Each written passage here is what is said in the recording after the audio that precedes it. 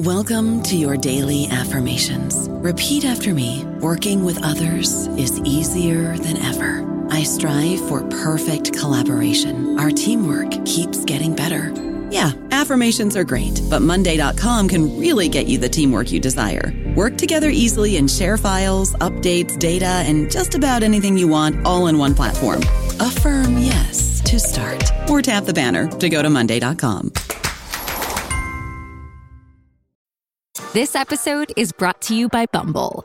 So, you want to find someone you're compatible with, specifically someone who's ready for a serious connection, totally open to having kids in the future, is a tall, rock-climbing Libra, and loves rom-coms with vegan pizzas on Tuesdays just as much as you do. Bumble knows that you know exactly what's right for you. So whatever it is you're looking for, Bumble's features can help you find it.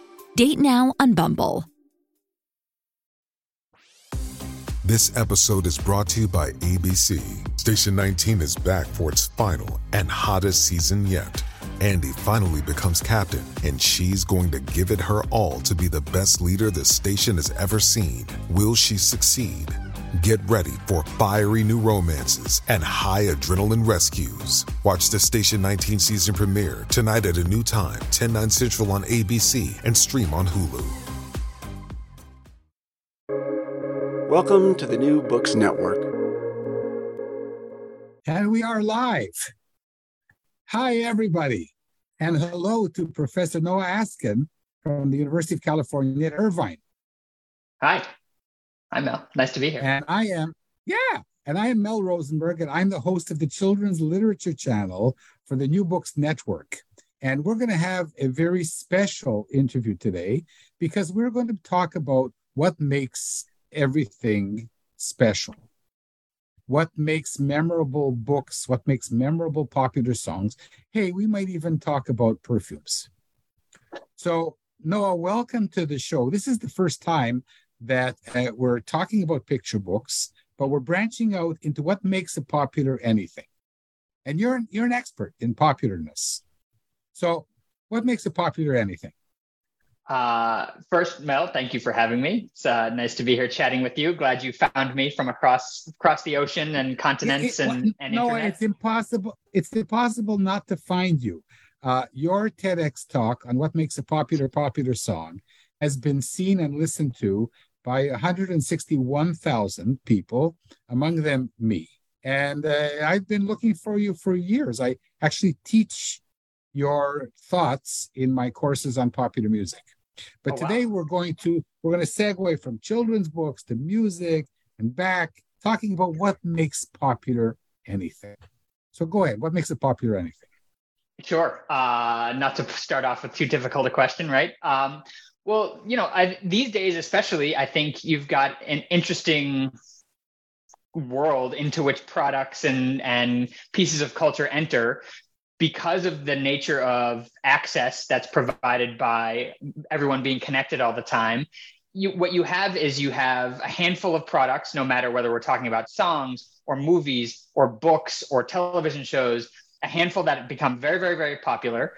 And then kind of everything else, it struggles to break out of its niche. And every once in a while, you'll have things that do. But for the most part, you have this kind of very small group of things that achieve lots of popularity, and everything else is the long tail, as they say. And what goes into making something popular now? Well, things like large marketing budgets, things like having a marketable name and being already successful, those things matter. Having a strong social media following, those things help. But really what I found in my research is that at least from songs perspective, what makes them stand out is something called optimal differentiation. Amongst popular songs, having something unique that makes a song stand out to some extent, but not so much that it alienates large parts of an audience, right? So optimally distinct, what does that mean? Optimal means that there's some right point that's going to make something stand out, and distinct or optimal differentiation, something that makes it a little bit different from what's out at the time and what it's competing with. And, intuitively, I think we probably hear that and go, yeah, that makes a lot of sense. But it's nice to actually be able to show that that's the case empirically as well. And so things that have some degree of uniqueness to them, some degree of novelty, but not too much, are the ones that tend to be the best. Okay. Do you believe that holds for anything, perfumes, toothpastes, shampoos, which I don't use anymore, and the children's books? I would say cultural items, yes. Consumer goods, I don't know as much. I haven't given a huge amount of thought to consumer goods, although I suspect that's going to be the case, right? Because if something just is, if a particular product category is generally undifferentiated, then you're just competing on price. And so what's going to make something stand out is some sort of aspect of novelty to it, whatever that might mean from a perfumes perspective, from a shampoo perspective, from a toothpaste perspective. Otherwise, you're just purely competing on what's the least expensive.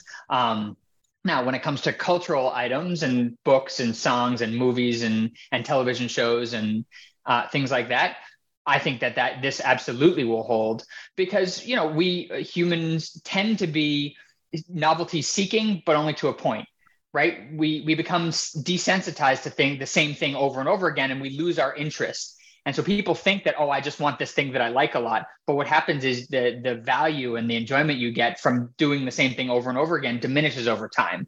And so you seek some degree of novelty, regardless of what it is that you're looking for. And so that's going to drive success among products of all varieties, not necessarily consumer products, but of cultural products. That's going to drive the success, is having that some degree of novelty that's going to make it interesting and relatively unique to a given consumer.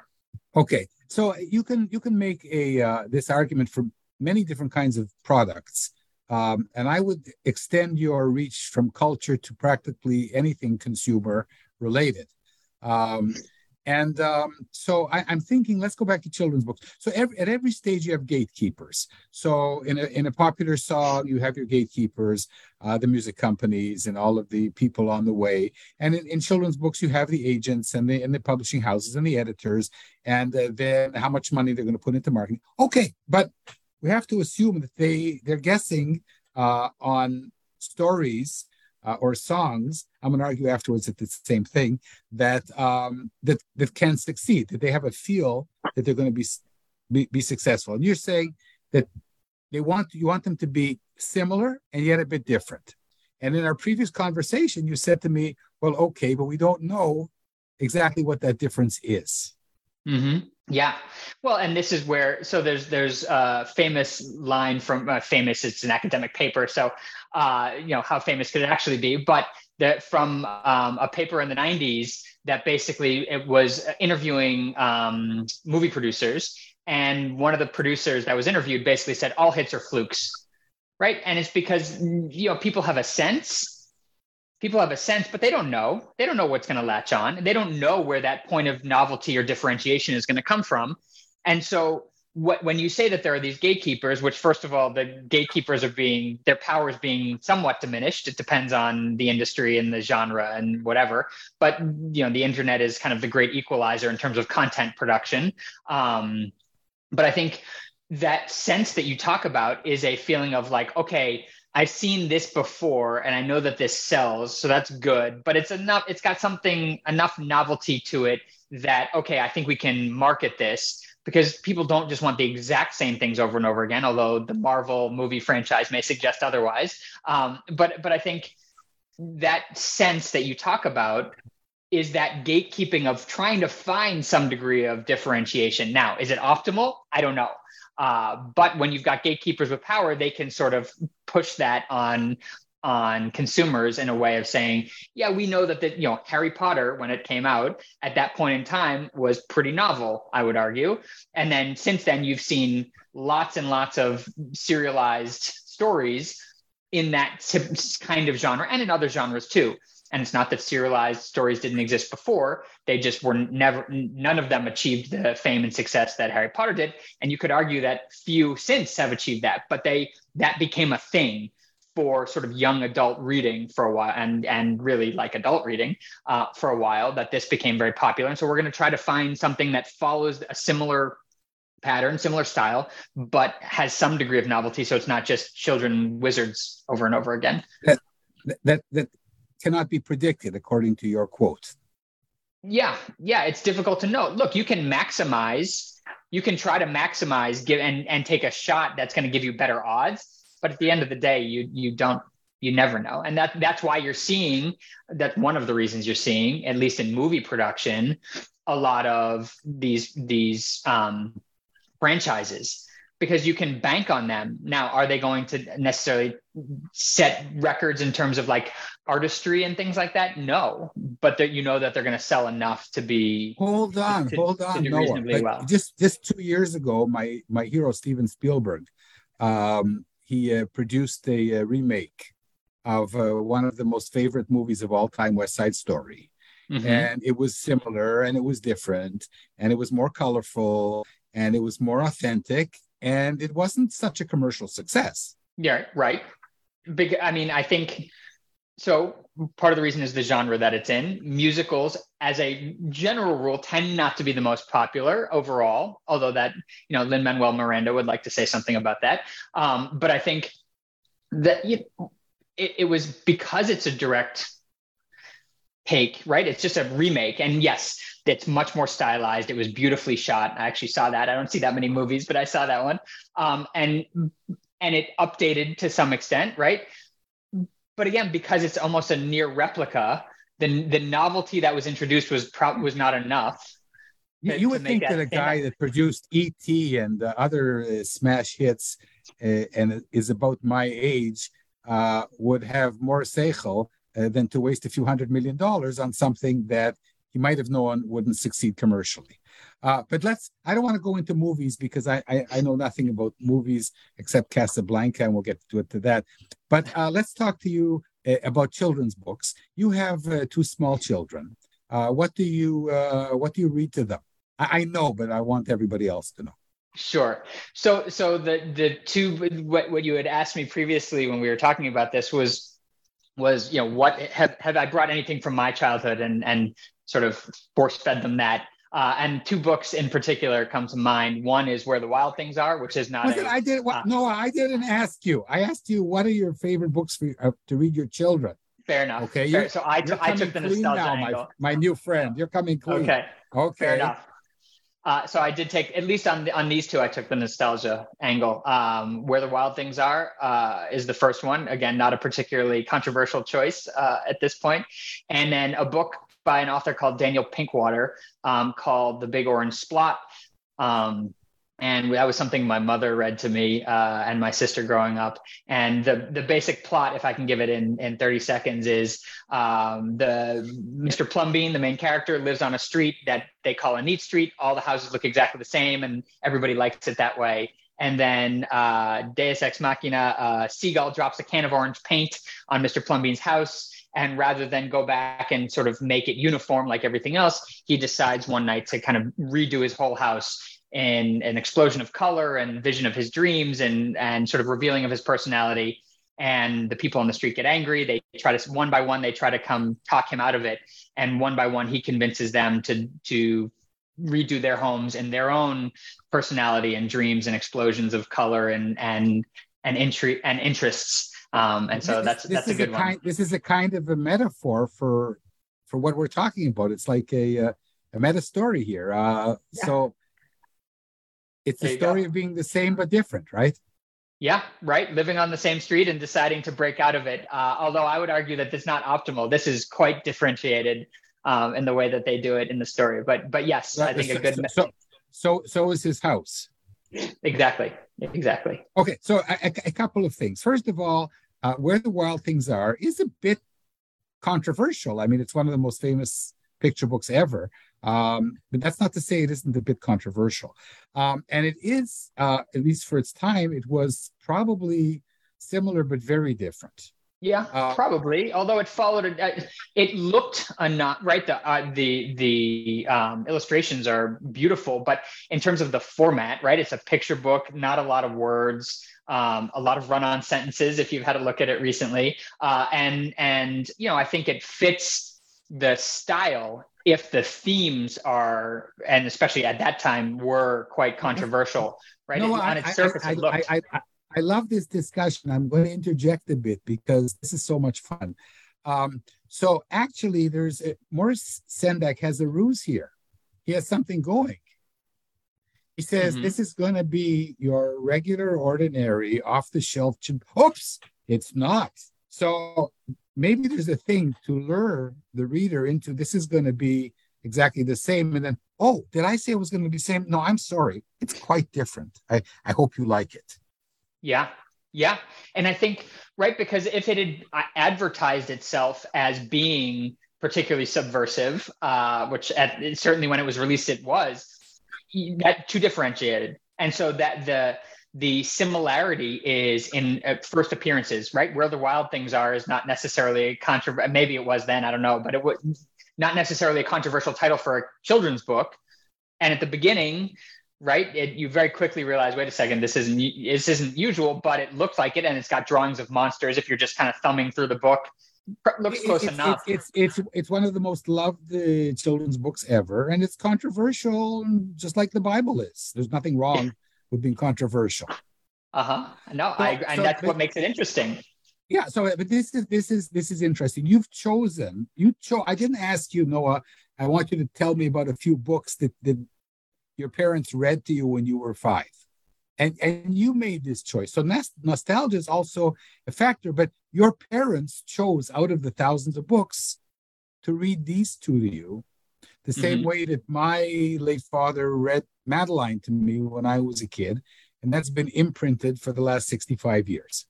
Yep. Roald Dahl, Madeline? No, Madeline, it looks like Belgians. The French or Belgian. Wait, yes, I could be a grandfather. So way before your time.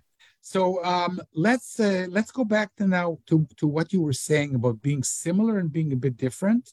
And we were talking about Bob Dylan, who was criticized for riffing off folk songs, and there's a famous TED talk about that. And your thoughts, please. Sure. So, I mean, I think that's how do you start? How do you know what's sufficiently similar and sufficiently different until you have a real understanding of the genre or the industry or the area you're performing in? And so I think, right. So you look at Dylan as kind of a classic example, who talked about like good artists borrow and great artists steal. I have an author that I really like, Askin, who has a book called Steal Like an Artist. And, I think starting out by really, really digging into what's already in existence and somehow taking that and learning it and making it your own is how you actually come to understand what is sufficiently similar and what is sufficiently different to actually stand out. And if you think about the creative process, we know enough about the creative process at this point to be able to teach people a lot about how to be creative individually and in groups. The hardest thing I think to develop in the creative process and the creative production process is taste, is knowing what's good, what's not good, what's sufficiently similar, what's sufficiently differentiated.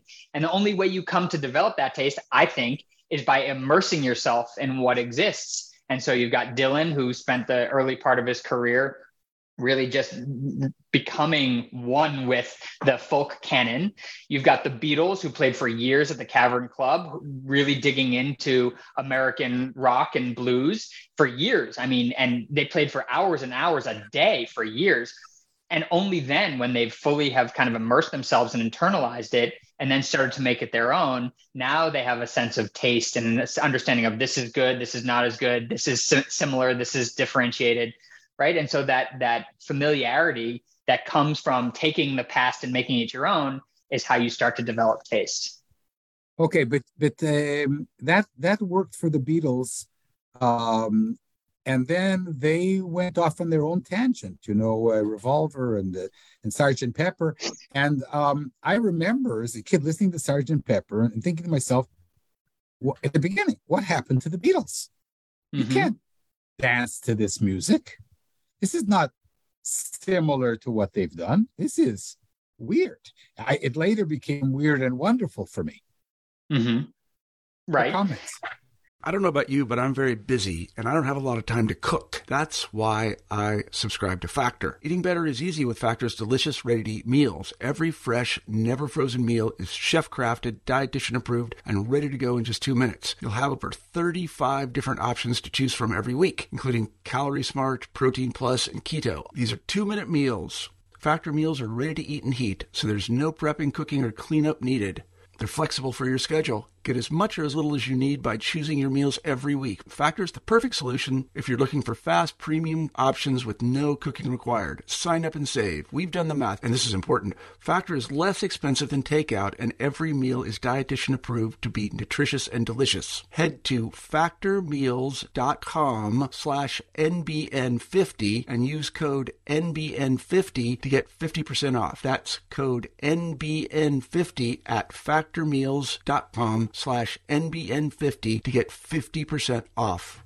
So first of all, I mean, Sgt. Pepper's didn't appear in a vacuum, right? You have Revolver and Rubber Soul coming before that, and those were the first, and lots of Beatles fans and critics and historians point to those albums as kind of that's the big shift, right? Is when those two came out, because that was the transition from doing this kind of more British invasion, let's take kind of rock and blues and kind of make it our own, to now we're going to get a little bit more experimental. And so that transition, so Sgt. Pepper's is kind of evolutionary in that from that perspective, though as a young listener, you may have found it to be revolutionary, for better and for worse. I give a course on 60s music, which is called the Evolution of the Revolution. So good. I didn't know that. I also teach them the transition that the Beatles went through with the Rubber Soul and Revolver. But this just came to me while we were talking, that those albums were different and they were new, but Sgt. Pepper was, oy vey, this is really, what is this? But let's go back to your previous thing about creative people you mentioned in our previous discussion, connecting the unexpected. Take me there, please.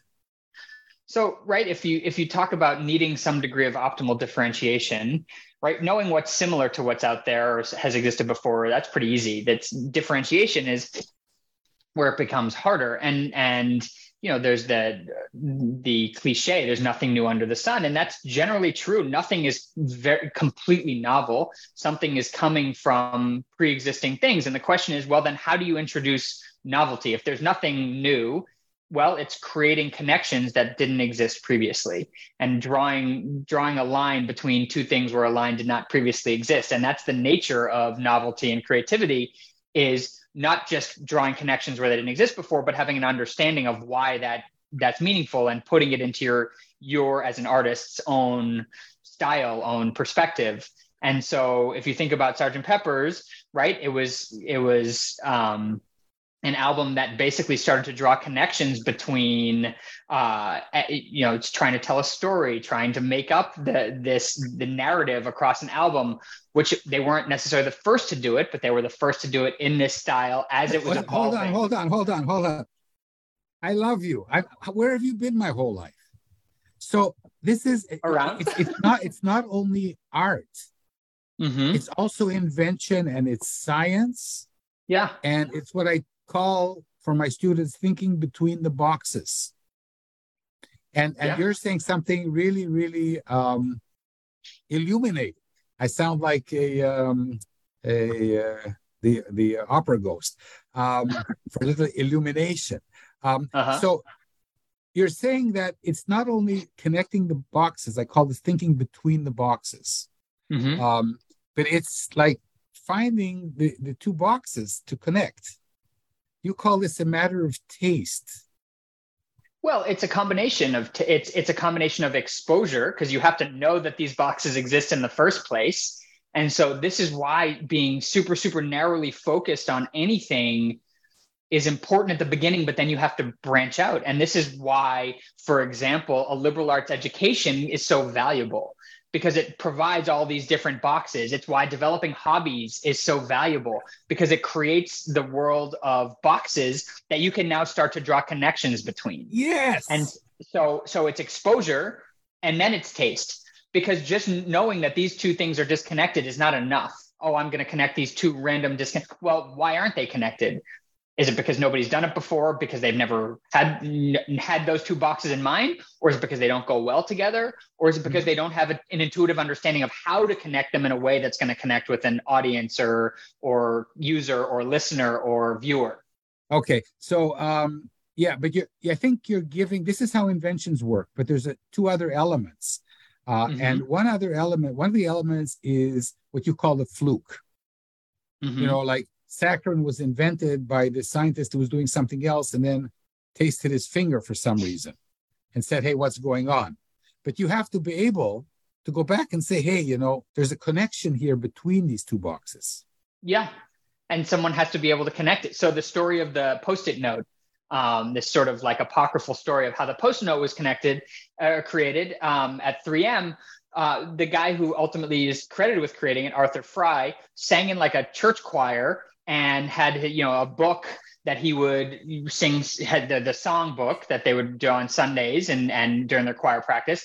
And he had basically torn pieces of paper that went in the book. And by the end of every Sunday practice, the paper would be all over the floor. And at 3M, they have this process of sharing what's going on. These technical councils, as they're called. And there was a scientist there who was trying to make the world's strongest adhesive, and it wasn't going very well. And Arthur Fry happened to see this and say, wait, this adhesive that actually isn't great might make sense in this context, right? And because he was in a church choir and was used to pieces of paper falling out of his book. So let's summarize so far. If you want to be a great inventor, sing in a church choir. No, it's identify the problems that you face in your everyday life and look into the other realms for solutions. No, I'm an inventor, and I don't know any inventors that really think like that. But they do have a multi-channels of interests, and this being able to connect. Where have I seen that before? What can I do with that? Not necessarily, let's see, global warming. How can I fix that? That kind of brainstorming, in my experience, doesn't work. The flukes do, though. Let's go back now. You talked about the story. You talked about the story of Sergeant Pepper. And you talked about the apocryphal story of Dr. Fry. Okay. Now, I'm not sure that the stick-it notes were really developed like that. But right, it's one. Exactly. I said, as the story goes, the apocryphal story, right? I'm not really sure that God woke up Abraham some morning and said, get your mule and take your son and so on. I wasn't there. It might have happened, but it's one hell of a story. Exactly. And the Post-it are a story. And popsicles probably were not really invented by this 10-year-old kid, but it doesn't matter. It's a story. Sounds good. Children's books are stories. So now we're going to segue into what I think. And I think that being similar and a little bit different is fine. But I want to challenge you now with the story element. Because when you look at recent songs, then being similar and different to what's out there now sounds very cogent. And is cogent a word? It is. Yep. Okay. It is now. But what happens when you look at songs, movies, perfumes, children's books, as you do, that are 40 or 60 or 80 or 100 years old, the ones that have survived generations and are not, Blue Moon, which was written in 1933 or 1934 by Rodgers and Hart, is not similar to any hip hop or any modern pop songs, but it's sung in jazz clubs and in football stadiums, soccer stadiums to you, all over the world. So what really interests me, because of my age and the course that I give on popular music going back 50 or 100 years, is what makes something so wonderful that even though the genres have changed and the dances have changed, people are still singing and reading. And you can invoke your children's books, and I wish you would, when you answer this question? Sure. That's a tough question. I think, first of all, it has to have stood out at it in its own time or have been reassessed at some point in the future to have stood out for a particular reason, right? And so, because this is actually a project I'm in discussions with one of my former colleagues from INSEAD, which is where I spent the last 8 years in France, about how creative reassessment takes place, because creativity is as much about the creation itself as the way it gets assessed. And so things that stand out at a given point in time may or may not be known. They may not pop up on anyone's radar. But let's mention Thomas Kuhn here.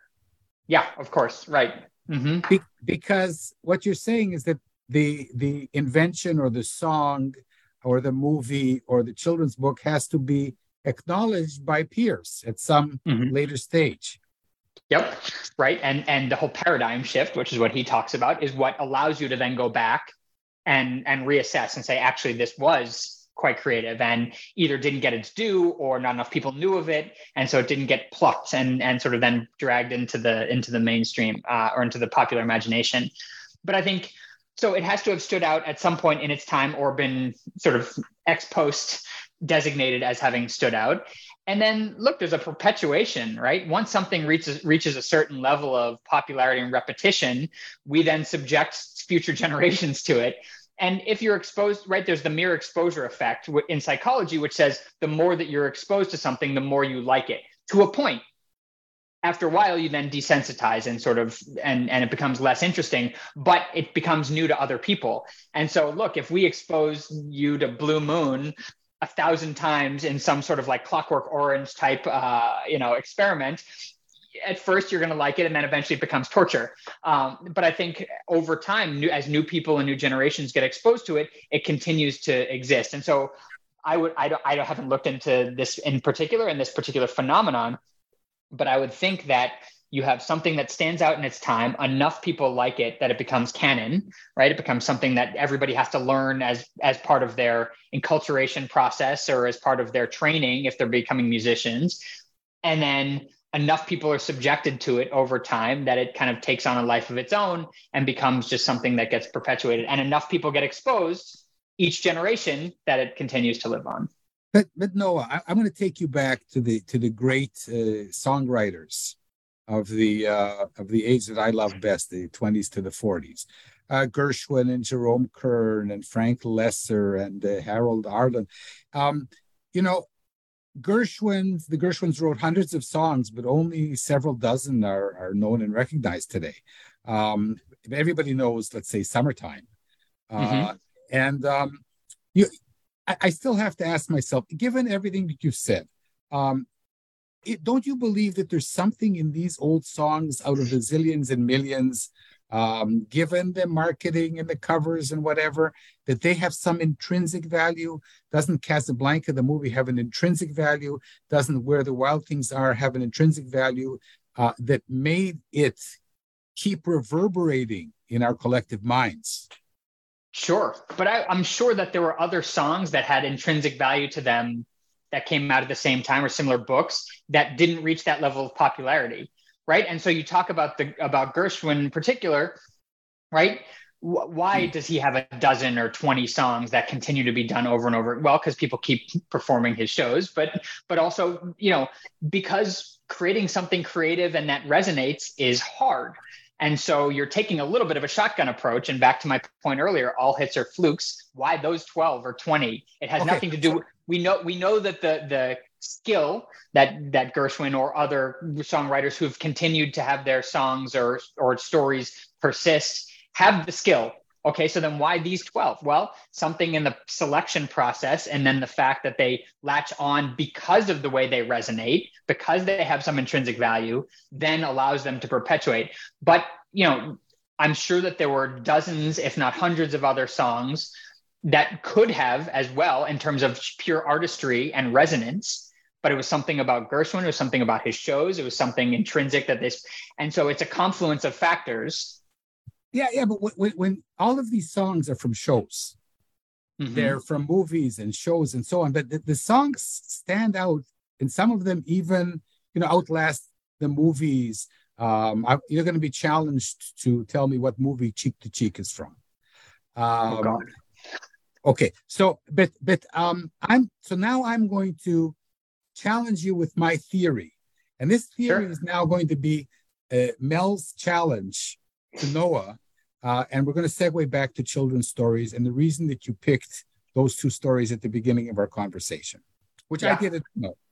Okay, so a few years ago, I decided to give an academic course on what makes some songs popular, so popular that the genres and the dances and the people and everybody who sang them was dead, and they're still there.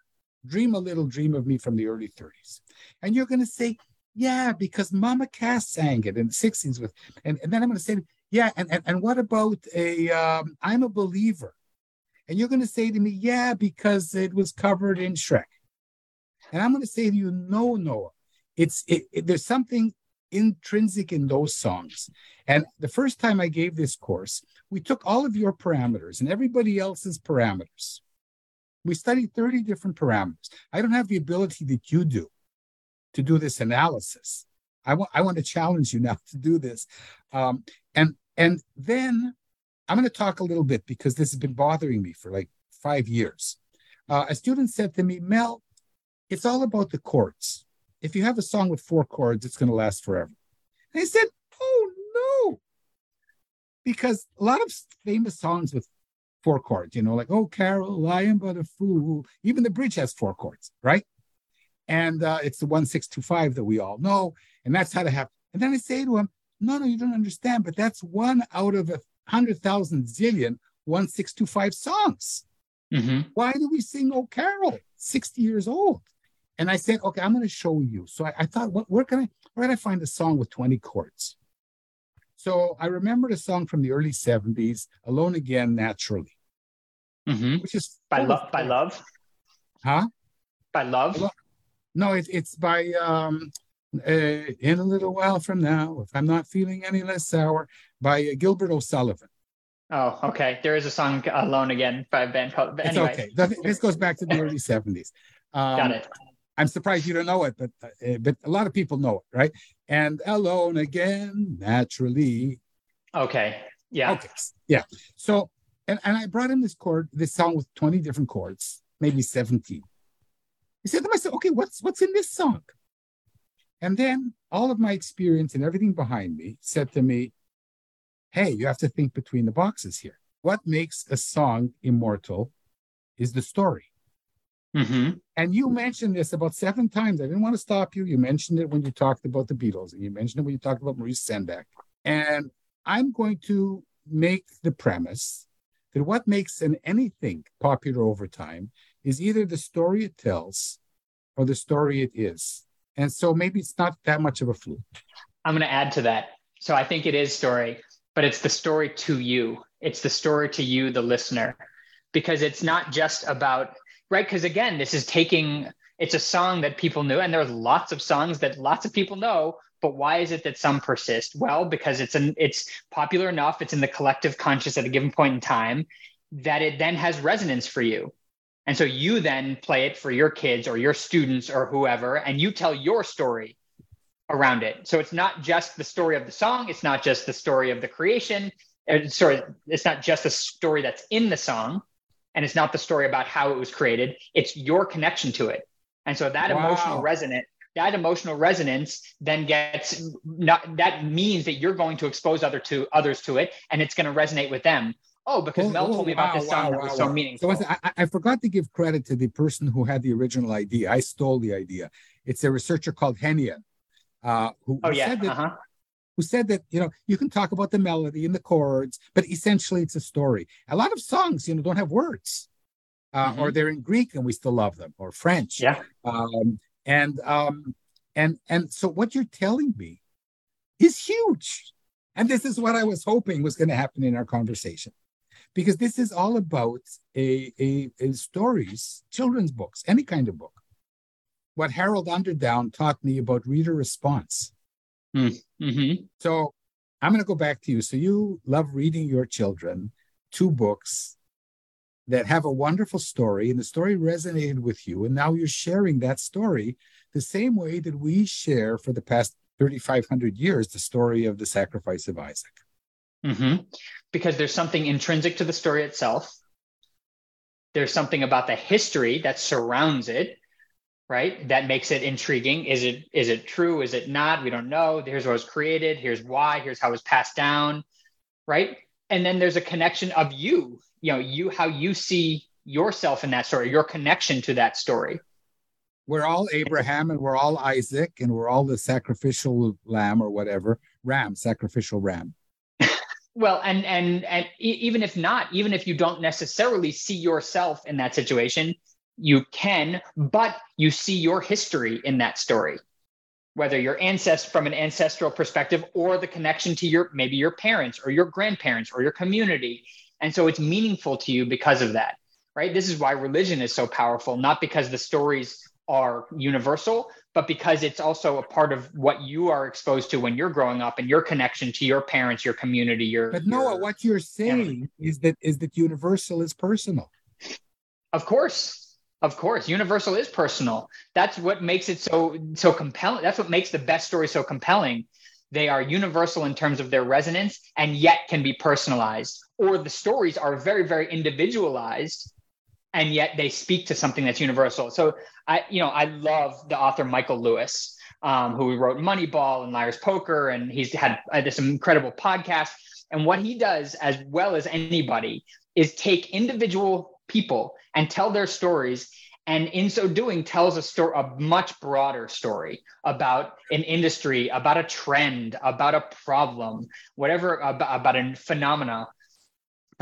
And what I find so amazing about the way he tells stories is that he's able to do this without beating you over the head of like, this is the major overarching theme that I'm trying to communicate to you. No, you don't have to do that. If you tell the personal really, really well, you'll be able to make that universal. Incredible. So we have to sum up now because otherwise we'll be here forever. I'm so happy I met you. This has been incredible. Yeah.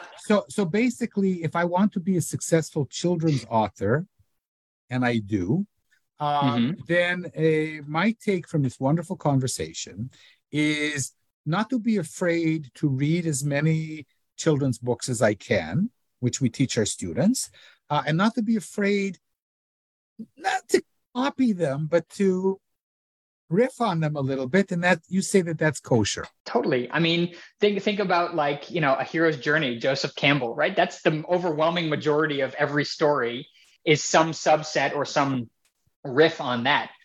So if we've been doing that and he has other archetypes, of course, too, but that's the primary one, right? That's every Star Wars movie that's made and continues to be popular. So taking things from existing stories, you can't not do that. Right? It's all been written about. And the question is, how do you take it and find that unique personal angle that differentiates it and makes it resonate? So listen, we're going to, in half a year, we're going to have another talk, if you will. Okay. And we're going to give this a little bit of time to percolate. And this has been wonderful. Noah, I called you Noah because that's your Hebrew name. It's okay. Noah Askin, this has been remarkable. Thank you very much. And this is going to go on the New Books Network because it's all been about creativity and books and stories. And it's been wonderful having you. And I'm also going to show it to my popular music students who are going to love you. They might want to interview you. So listen, have a wonderful Hanukkah. And we have lots of stuff to assimilate here in a good sense. Sounds good. Thanks so much. Thanks so much. This is Mel Rosenberg, the host of the Children's Book Network, of the New Books Network. No, that was wrong. I'm host of the children's or whatever, and wishing everybody Happy Hanukkah, Merry Christmas, Happy New Year. And Noah, thanks so much for being on the show. We'll talk later. Thanks, man. Take care. Bye. This was great. I don't know how to end it. Bye.